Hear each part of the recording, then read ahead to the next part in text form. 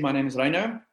Just in case you might not know me, or if you watch the video on YouTube later, I have the privilege of serving at this church plant as one of the pastors, and I also have the privilege of preaching the word this morning. So last week we kicked off our new series called Things Jesus Never Said. And we handled the theme, God will never give us more than we can handle. Now, I thought Lesego did a great job last week. Absolutely phenomenal. A very comforting message, as well as a very convicting message around that theme. So, well done, mate. Thank you for preaching faithfully. Just in case you missed it, let me show you our series description, just so that you know what we are busy with. Okay? So it reads as follows. It says, God speaks, Jesus speaks, the Spirit speaks, the Bible speaks. That's a lot of speaking, and look at me weaving the Trinity in there. So here's what we're busy with. All of it is truth. All of it is transformative and applicable to us. All of it is a solid foundation for us to build our faith and lives on. Did you know that there are things Jesus never said? We often hear these things. We often forward it to others. We often quote it as if it is in the Bible, but it's not. So a good question is, what are some of the things Jesus never said? That's what we're busy with in this series, and this is what we're hoping to unpack over the next couple of weeks. Thank you for all the submissions. Thank you for everyone that voted. We chose those that was submitted to us most frequently by everyone. So here's what we are going to look at this week. Part 2 of the series. The theme is God wants you happy. Now note, the design of the slide should actually intentionally look like an advertisement. Okay? You guys feel it? Toothpaste, face wash, a holiday in the Maldives, a new caravan, McDonald's new grilled chicken fillet. I don't know, not too sure. But the design of the slide is actually supposed to look like an advertisement, because I believe that this kind of imagery, these kind of designs, is something that we've become so used to, right, in the world that we live in currently. Now, we'll get to the teaching text in a bit, I promise. I'll explain it, I'll illustrate it, and I'll make it applicable to us, as we always do. I just think before we get to the teaching text, let's handle the theme, God wants you happy. And let's talk about why we think Jesus said it, and also why it actually is a problem. So I'll get back to that slide now. Let me just have a look at you guys here in gallery view. So a quick survey, right, of pop culture and of the public space would make it clear to us that happiness is quite a hot topic. Okay. Now remember, if I do mention pop stars, and if I do mention websites, and if I do mention movies, I'm not judging or discrediting anyone. I'm merely just quoting it. Okay. And the reason why I'm doing this is this gives us the answer to the question, why do we believe that Jesus said these things? Well, it's because it's common things that are being said. So in the early 2000s, Sheryl Crow sang a song. I was in high school then, and the lyrics of the song goes like this: if it makes you happy, it can't be that bad. If it makes you happy, then why the hell are you so sad? Now, I'm quoting it as if it's poetry. But when I was a teenager and this song came up, like raised chin, hands in the air, eyes all squinted, if it makes you happy. Right, that's how we were when we were teenagers about the song. So something about the song resonated with us. If you don't know Sheryl Crow, you might know Pharrell. Okay, Pharrell says, clap along if you feel like a room without a roof. Clap along if you feel that happiness is a truth. Okay, and I'm actually also not supposed to just quote those lyrics.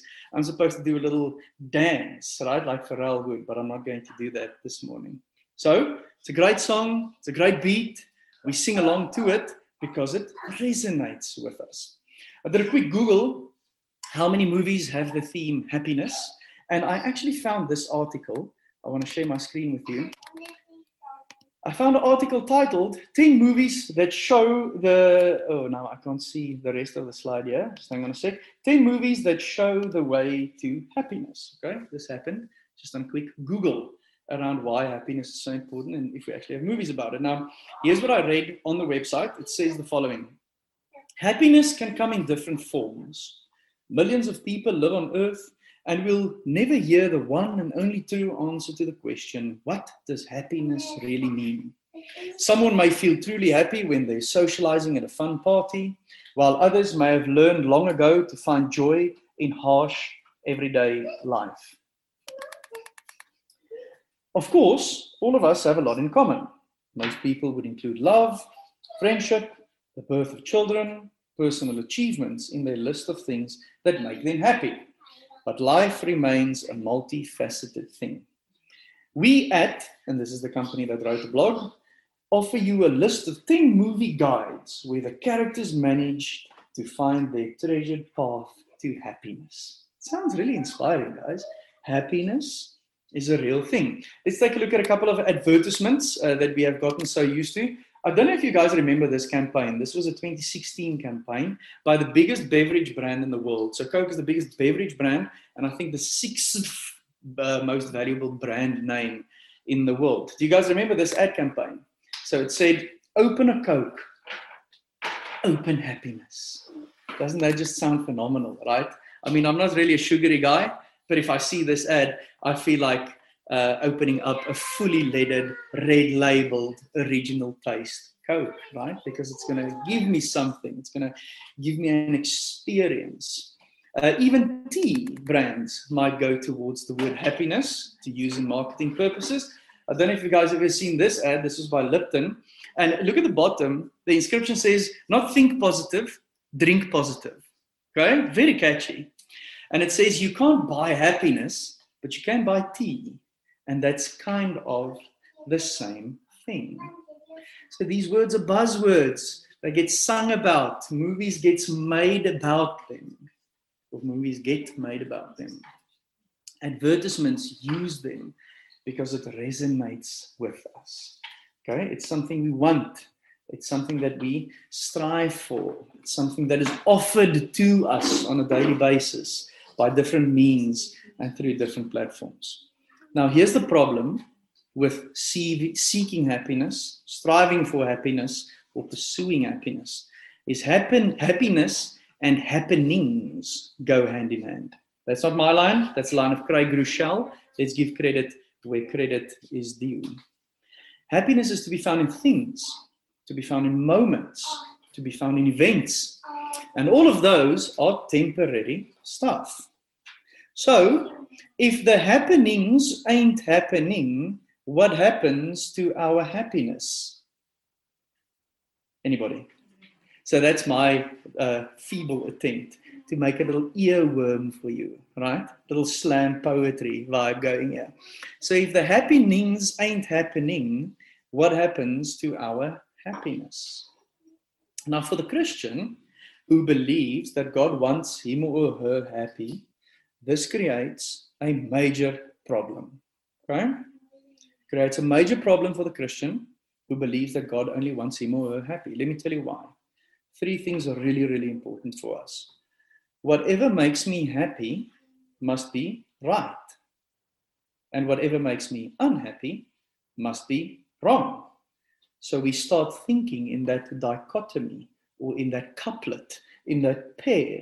We start thinking that whatever makes us happy should be right then, right? Because it's ordained by God, because it makes me happy and he wants me to be happy. And whatever makes me unhappy must be wrong. That's our first big problem. So I'll get to how that applies to our everyday life in just a minute. Think about the line from Sheryl Crow that I just quoted. If it makes you happy, it can't be that bad, right? And that's something I sung wholeheartedly as a teenager.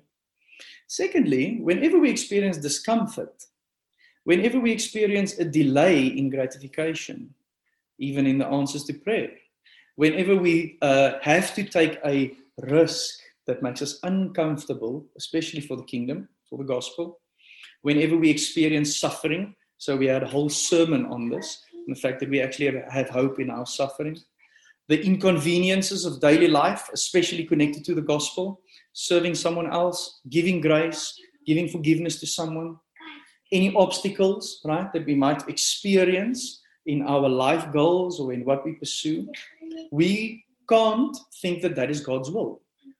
See, that's a problem. If you only pursue happiness and you experience all these things that I just mentioned, we easily think that none of these can be God's will. But they actually can. Third thing, without knowing it, I actually begin to worship these false gods of comfort and money and pleasure and things. Now remember, for the modern Western Christian, if I say you are worshipping false gods, many of us would rebut that and say, listen, dude, I'm not bowing in front of any wooden or golden statue. And that is maybe true for you. But the point is, if we trust in something else to give us what we want, specifically happiness, that is worshipping these things that we believe will give us happiness. Let me state the problem differently, and then we'll move on from the problem, because I just want to make a point that this is a really problematic cultural saying that we believe God said to us. Let me state it differently. If God wants me happy and I'm not, then God failed. That's the problem for the Christian. So if we put all our trust in God that has to make us happy and we're not, then definitely he failed. Now that might sound ridiculous to you this morning if you're in a good space and you really just enjoyed worship. But guys, how many times you've heard the following? I tried religion. I tried prayer. I tried reading the Bible. I tried a city group. I tried discontinuing certain habits in my life. I tried introducing new habits in my life. I tried generosity. I tried all these things and they didn't make me happy.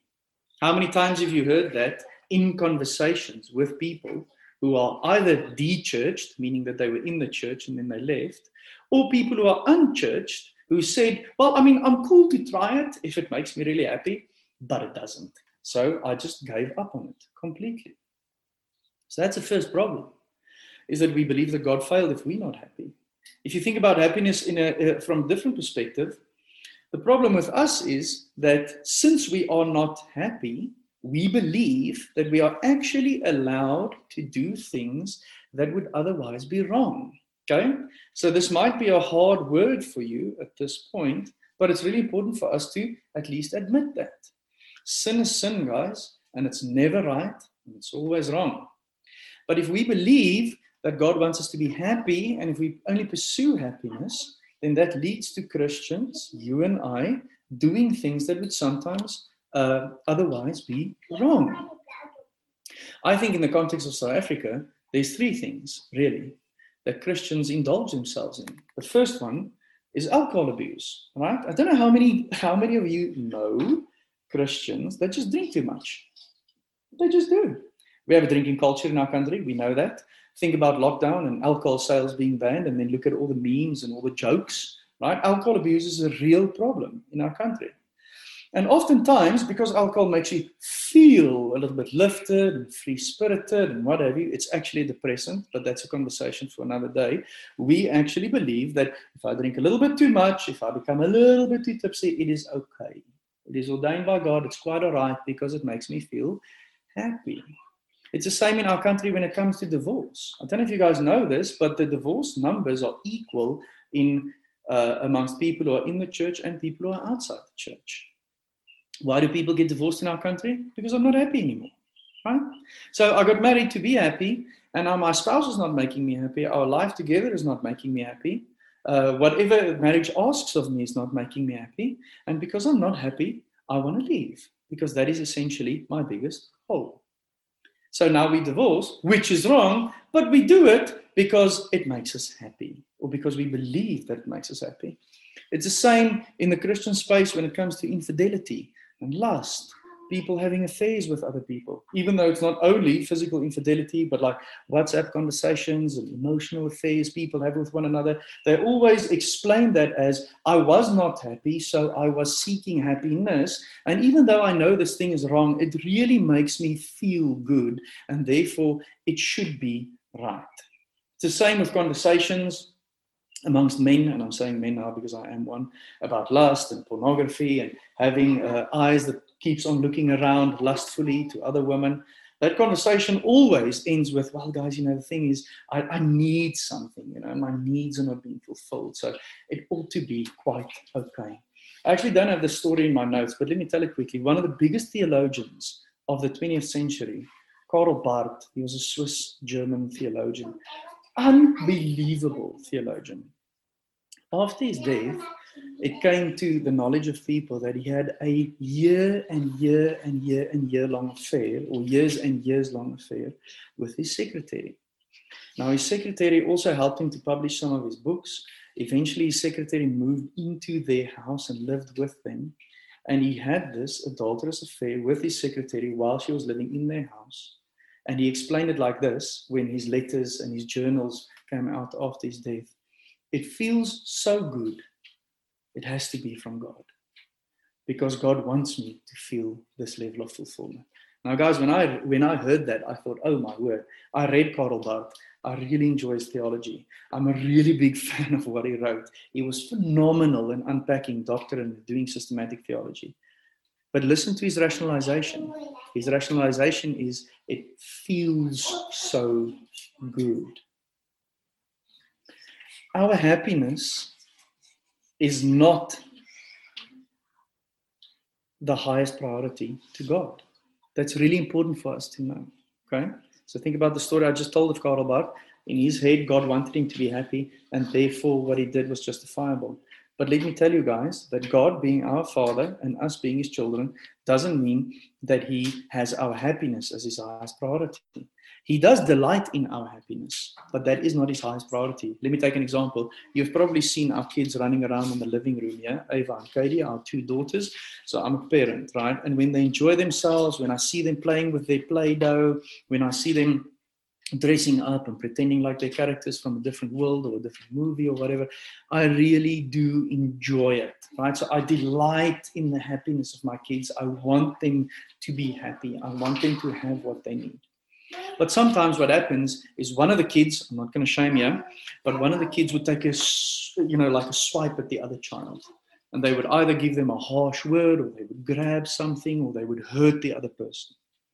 In that moment, as a parent, my first priority is not the kid's happiness. My first priority is the kid's obedience, because I want the kids to become meaningful human beings. I want the kids to develop a sound character. I want the kids to be loving. I want the kids to be serving. I want the kids to live outwardly focused. I want the kids to sacrifice for the sake of one another. So even though I want them to be happy, in that moment, I am going to discipline them, because I know that a child cannot always be happy and then achieve the end of being grown, being nurtured, being taught, and being guided. Does that make sense to you guys? So all the parents in the house will go, yep. If you're not a parent yet, just think about the time when you were a kid, right? There were times that your parents said to you, dude, you cannot have this, which you want now. And it felt to us like the world's going to end. But it didn't, because we needed that discipline and we needed that guidance. God wants you happy. Jesus never said that. I think I've made that point. Now let's get to the teaching text. The teaching text that we just read speaks to the theme, but it calls us to something different. So I'm going to put on the teaching text on the screen again in just a few seconds. Let me tell a story quickly. So some young police officers had an exam, and in this exam, they had just one question. And the question was this. I'm going to read it just to make sure that I don't leave out any detail. You're in your uniform. You notice smoke coming from a house. You go over to check it out. You gather there's a family inside the smoking house. The smoke is so intense that it travels to the highway and causes a massive pileup.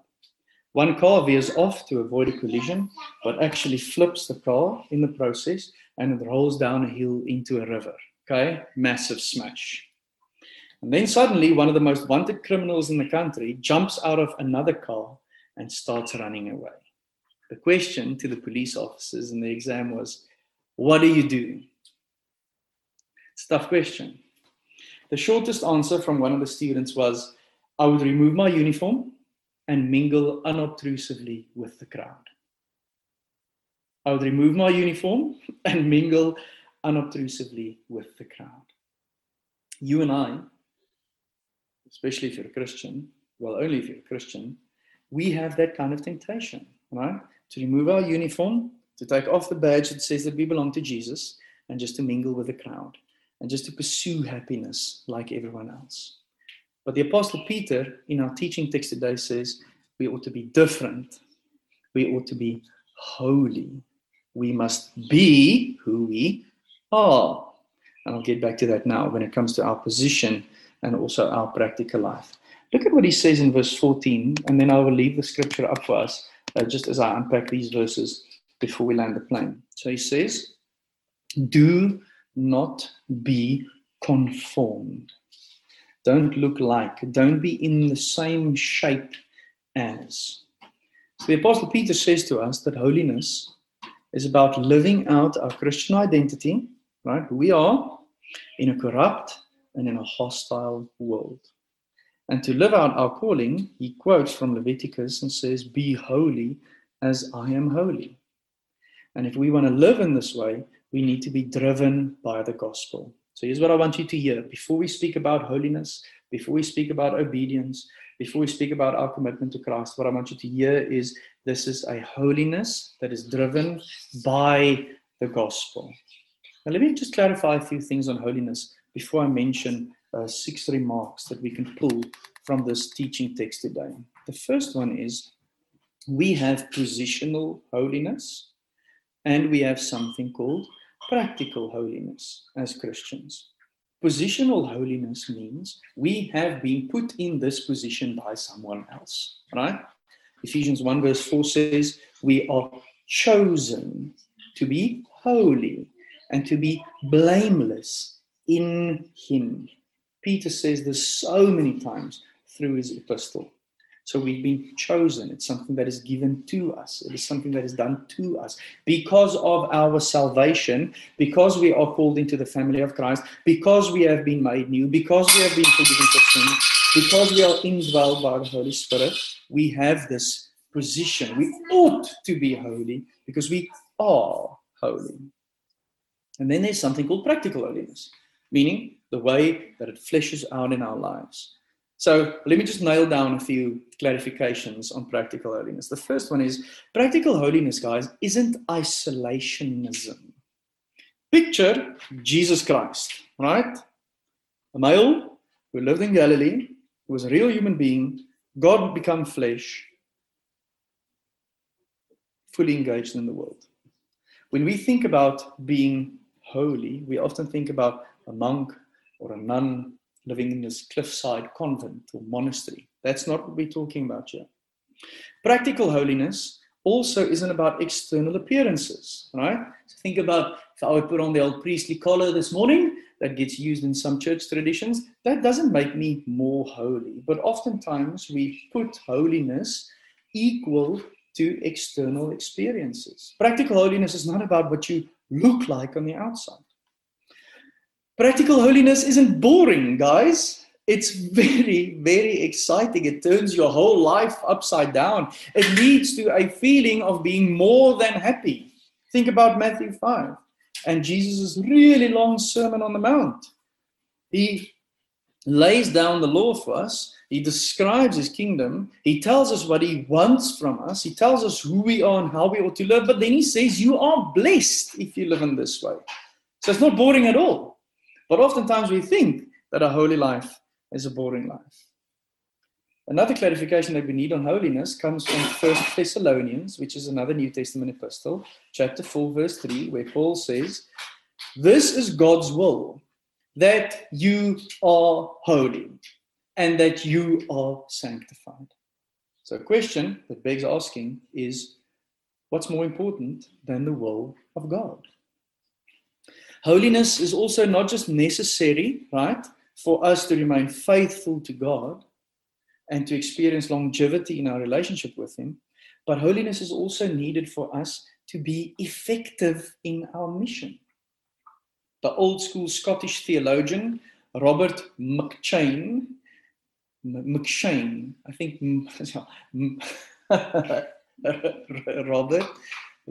Robert McCheyne, I think that's how you pronounce his surname. He says, it's not great talents that God so much blesses, as it is great likeness to Jesus. It's not great talents that God so much blesses as it is great likeness to Jesus. Okay. So the teaching text offers us holiness juxtaposed to happiness. So what shall I pursue now? Shall I pursue happiness or shall I pursue holiness? Let's look at the teaching text.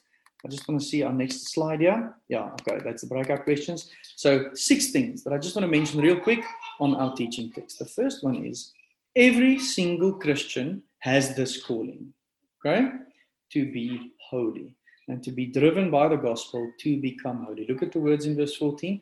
As obedient children, we bear the Father's resemblance. Like father, like son, or like father, like daughter. And you guys remember that I spoke about the will of a parent earlier. Is I want my kids to be happy and to flourish, but I want them to be raised and nurtured and taught. I want them to grow rather than to be happy. Now, here's the cool thing about our theology, right? And what we believe about God. We believe that holiness is what they call a communicable attribute, okay? It can be transferred from one to the other. So God's holiness can be transferred from him to us, okay? There's certain attributes about God that cannot be transferred to us, like his omnipotence or his omnipresence. I mean, can you guys imagine if the Bible taught us, be omnipresent like God is omnipresent, right? None of us would be able to nail that down. Be omnipotent like God is omnipotent. That's not what the Bible teaches. But the Bible does say, be holy as God is holy. So we shouldn't be God, but we should be bound up with God so that our lives are lived to his glory. It's about being fully devoted to him. So that's the first thing. It's for every single Christian. Secondly, this calling requires a very high view of God. The "for I am holy" quote comes from the book of Leviticus. And the whole book of Leviticus is built on the assumption that God is so different, so big, that should influence every single sphere of our lives. That's what the book's about, right? If you read it, it might not make for the best reading. But the whole book of Leviticus and all the laws in Leviticus is because we bear God's mark. And if we bear God's mark, we have to be different like he's different. We have to be gracious like he is gracious, right? We have to be obedient to him because he is the upper being. So that's our positional holiness, right? So that is why we worship, guys. That is why we pray. That is why we study the Bible. That is why we testify to one another. That is why we keep each other accountable in our lives as Christians, is because we serve this massive God. And we have to keep on reminding each other of that. Third thing, holiness, practical holiness, is fueled by gratitude. And the gratitude comes from our position as a holy people. Think about this. I think I said it a few weeks ago, but if I didn't, I'm going to say it now. It's about us saying and confessing, I get to be in this position. I get to be in this family. I get to have this calling. I mean, think about it. I can say it now because my wife is sitting right there. I can't look at Marie and say, I have to kiss Marie. But I can look at Marie and say, I get to kiss Marie. You guys know what I mean? Can you see her smiling in the frame? I get to kiss her. It's my privilege. Okay? I can't look at my kids and think, I must be a dad. I look at my kids and I think, I get to be a dad. I get to have the privilege. I didn't prepare for this sermon saying, I must preach the word of God. I prepared for this sermon saying, I get to preach the word of God and to expound it to people. It's a posture of gratitude. And our lives as holy Christians or people seeking holiness and not happiness should come from a place of gratitude. Fourth thing that comes from these verses, and I'll point them to you now, or I'll point you to it now, is our conduct is really important because practical holiness is walked out in all of our lives, right? It comes to fruition in our lives. Look at the word conduct there. You also be holy in all your conduct, in the things you do.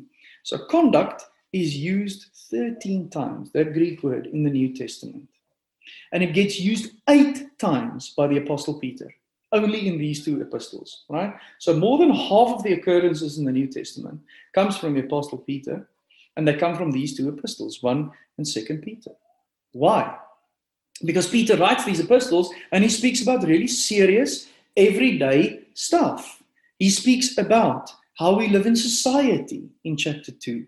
He speaks about how we live in marriage in chapter 3. He speaks about how we witness about the hope we have in us also later in chapter 3.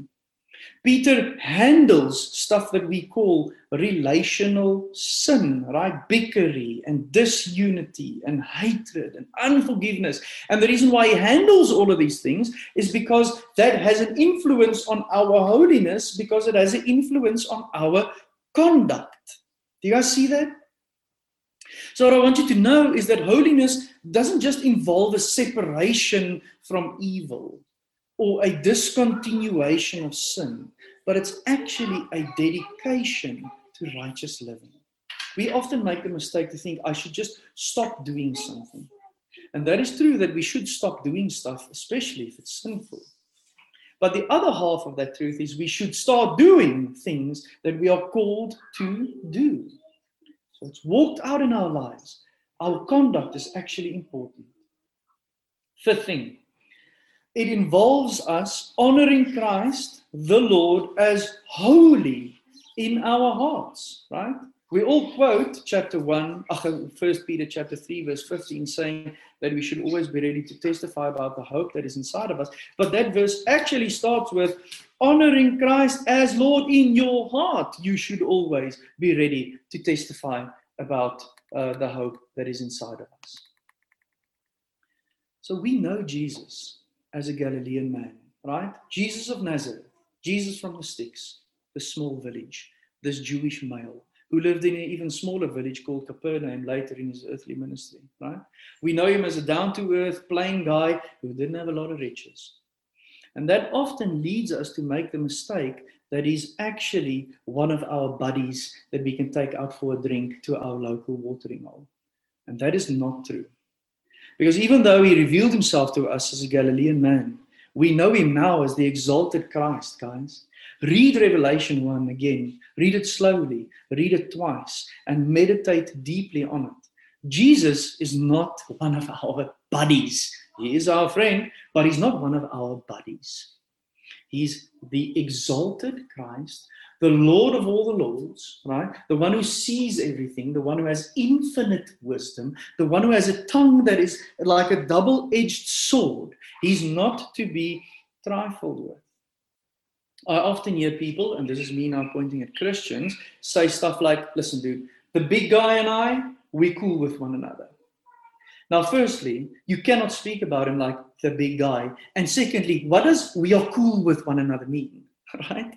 Because if we use that line to justify that we can do whatever we want because he's a cool guy that actually didn't have a house, then we have the wrong picture of Jesus. It involves us having a big view of Jesus, a bigger view of Jesus, a continuously growing view of Jesus. And then the 6th thing that I want to say is holiness involves believing that Jesus is better than sin. I'm just going to leave that line with you.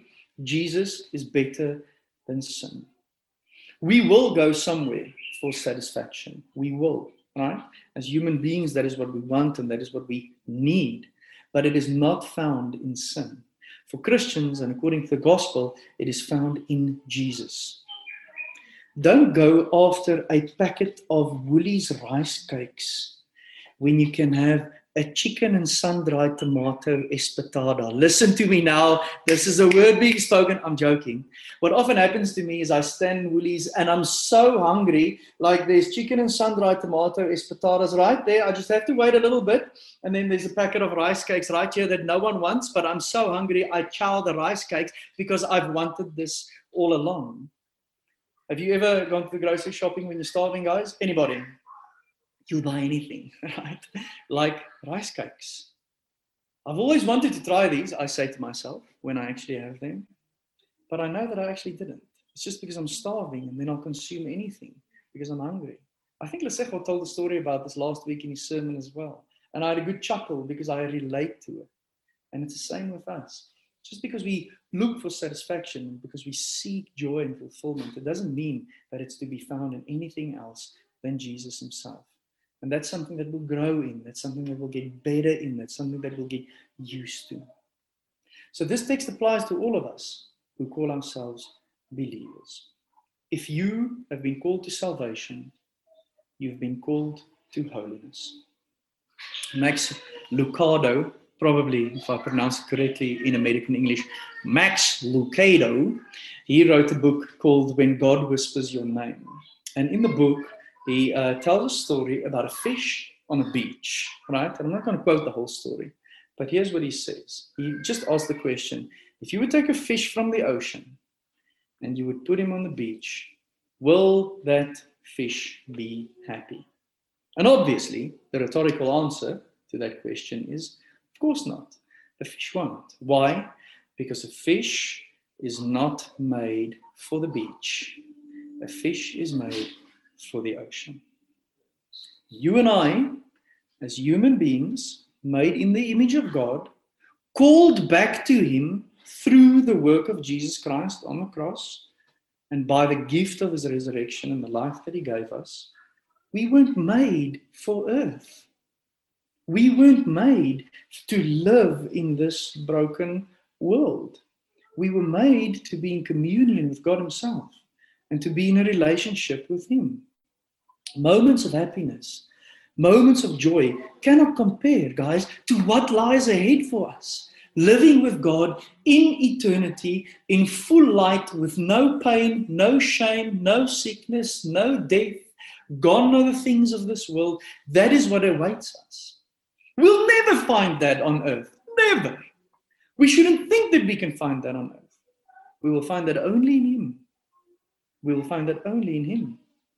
So we should pretty much, this is something Craig Rochelle said, he said we should lower our expectations of earth. We shouldn't lower our expectations of heaven. Because sometimes we have that lopsided as Christians. We have these massively high expectations of earth and these massively low expectations of heaven. And we should turn that around. But here's the truth. No new car, no new spouse, no new baby, no new house, that sounds like a verse of a song that I could compose right now, will give you the joy your heart craves. None of it. Only a life bound up with God, a holy life, will. We were made for this. We were made to be in relationship with him. We were made to have our lives bound up in him. In exactly the same way that a fish is made for the sea and not for the beach. Now here's the crazy thing. I saved this one till last. It will actually make you happy. A life of holiness will make you happy. Because we were called for this and we are called to this. God doesn't want you happy. He wants you holy. Now that is something that Jesus said. Let's pray. Lord Jesus, we listened to your word this morning and it brings us to a standstill. It leads us to a place of deep reflection. It has us down on our knees, prostrated before you. And it brings us to this place of being willing to change because of you and because of the truth of your word. I pray that you would make this true in us. I pray that you would work in our minds and in our hearts. I pray that you would give us great insight as we move to our breakouts. I pray that we will be holy today because that is what you were called us, or that is what you have called us to be. Amen.